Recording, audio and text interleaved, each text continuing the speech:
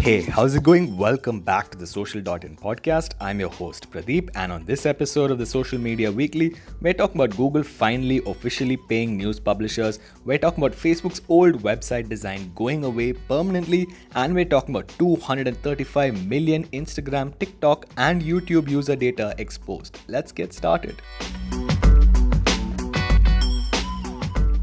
So the first story we have for you today is about Google finally officially agreeing to pay news publishers and launching something called Enhanced News Stories. So this story has been going on for quite a while now between Google and publishers, with publishers demanding to be paid for their content appearing on Google News, and Google saying, hang on, we generate quite a lot of traffic to your websites and therefore we will not pay you. Publishers have been longing for Google to pay them, and it looks like finally that dream is coming true. In 2018, Google actually launched something called the Google News Initiative, wherein they allowed publishers to allow their users to access paywalled content on their websites using something called Subscribe with Google, as long as Google got a cut. Publishers were clearly not happy with this. They have been petitioning legislators to do something, and in France, the French regulator actually asked Google to pay publishers for having their content on Google News. Now in Australia, this example can be best understood because the Australian Competition and Consumer Commission has actually released something called the bargaining code, wherein Google will be forced to pay publishers, and publishers can actually force Google to settle for arbitration with which they can decide what rate they should be compensated at for their content appearing on Google News. Google has decided that if you can't beat them, it's better to join them gracefully, and they have now said officially that they will be paying publishers for having their content appear on Google News, and they will also launch something called enhanced storytelling, allowing for deeper information, whatever that is. Our next story has to do with WordPress, in-app purchases, and Apple. What can possibly go wrong? So you're probably already aware of Epic and Apple because they are having an epic fight, and you're online on the internet right now. So Epic has been fighting with Apple because they charge a 30% tax on all in-app purchases, and Epic doesn't want to pay it because they are an impoverished company. Apple also needs the 30% tax to remain the most valuable company on earth. Anyway, Epic and Apple aside, it looks like WordPress has also joined the fight and lost it. So WordPress on the iPhone actually does not have any paid subscriptions, but WordPress.com actually sells paid subscriptions, and iPhone users might wonder why the WordPress app does not have this functionality. So Apple has actually blocked WordPress from updating their app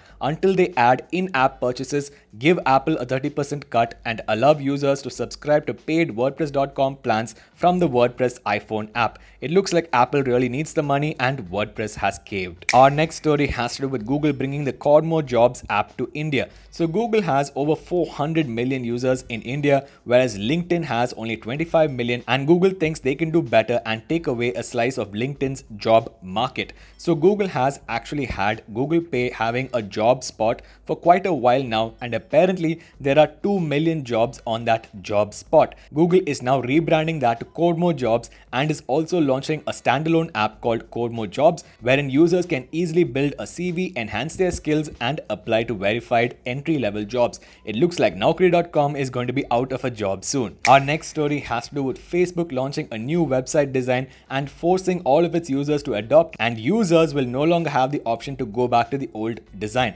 Remember that blue navigation bar? The only people actually who access Facebook on the desktop are people who work inside a social media marketing company. Anyway, that blue navigation bar is going away, and a new cleaner design with support for dark mode is rolling out from the 1st of September. This new design enhances the following things. Firstly, Facebook Groups. Second, Facebook Watch, Facebook Marketplace, and Facebook Gaming. Clearly, Facebook's focus in the next few years is going to be on these four. Our final story of the day has to do with a 235 million user database being left unsecured on the internet, just chilling there. This database has user information from TikTok, Instagram, and YouTube, and was discovered by a security research firm called Comparitech, who say that it was probably the work of Deep Social.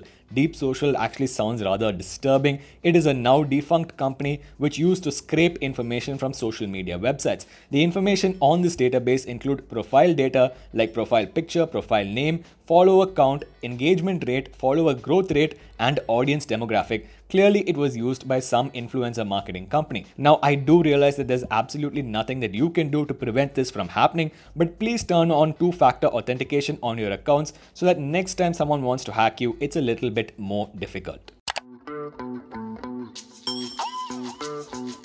That's about it for this week's episode, guys. If you enjoyed it, please go over to your favorite podcast application and subscribe to the Social.in podcast. Give us a 5-star rating, and we will see you guys in the next episode.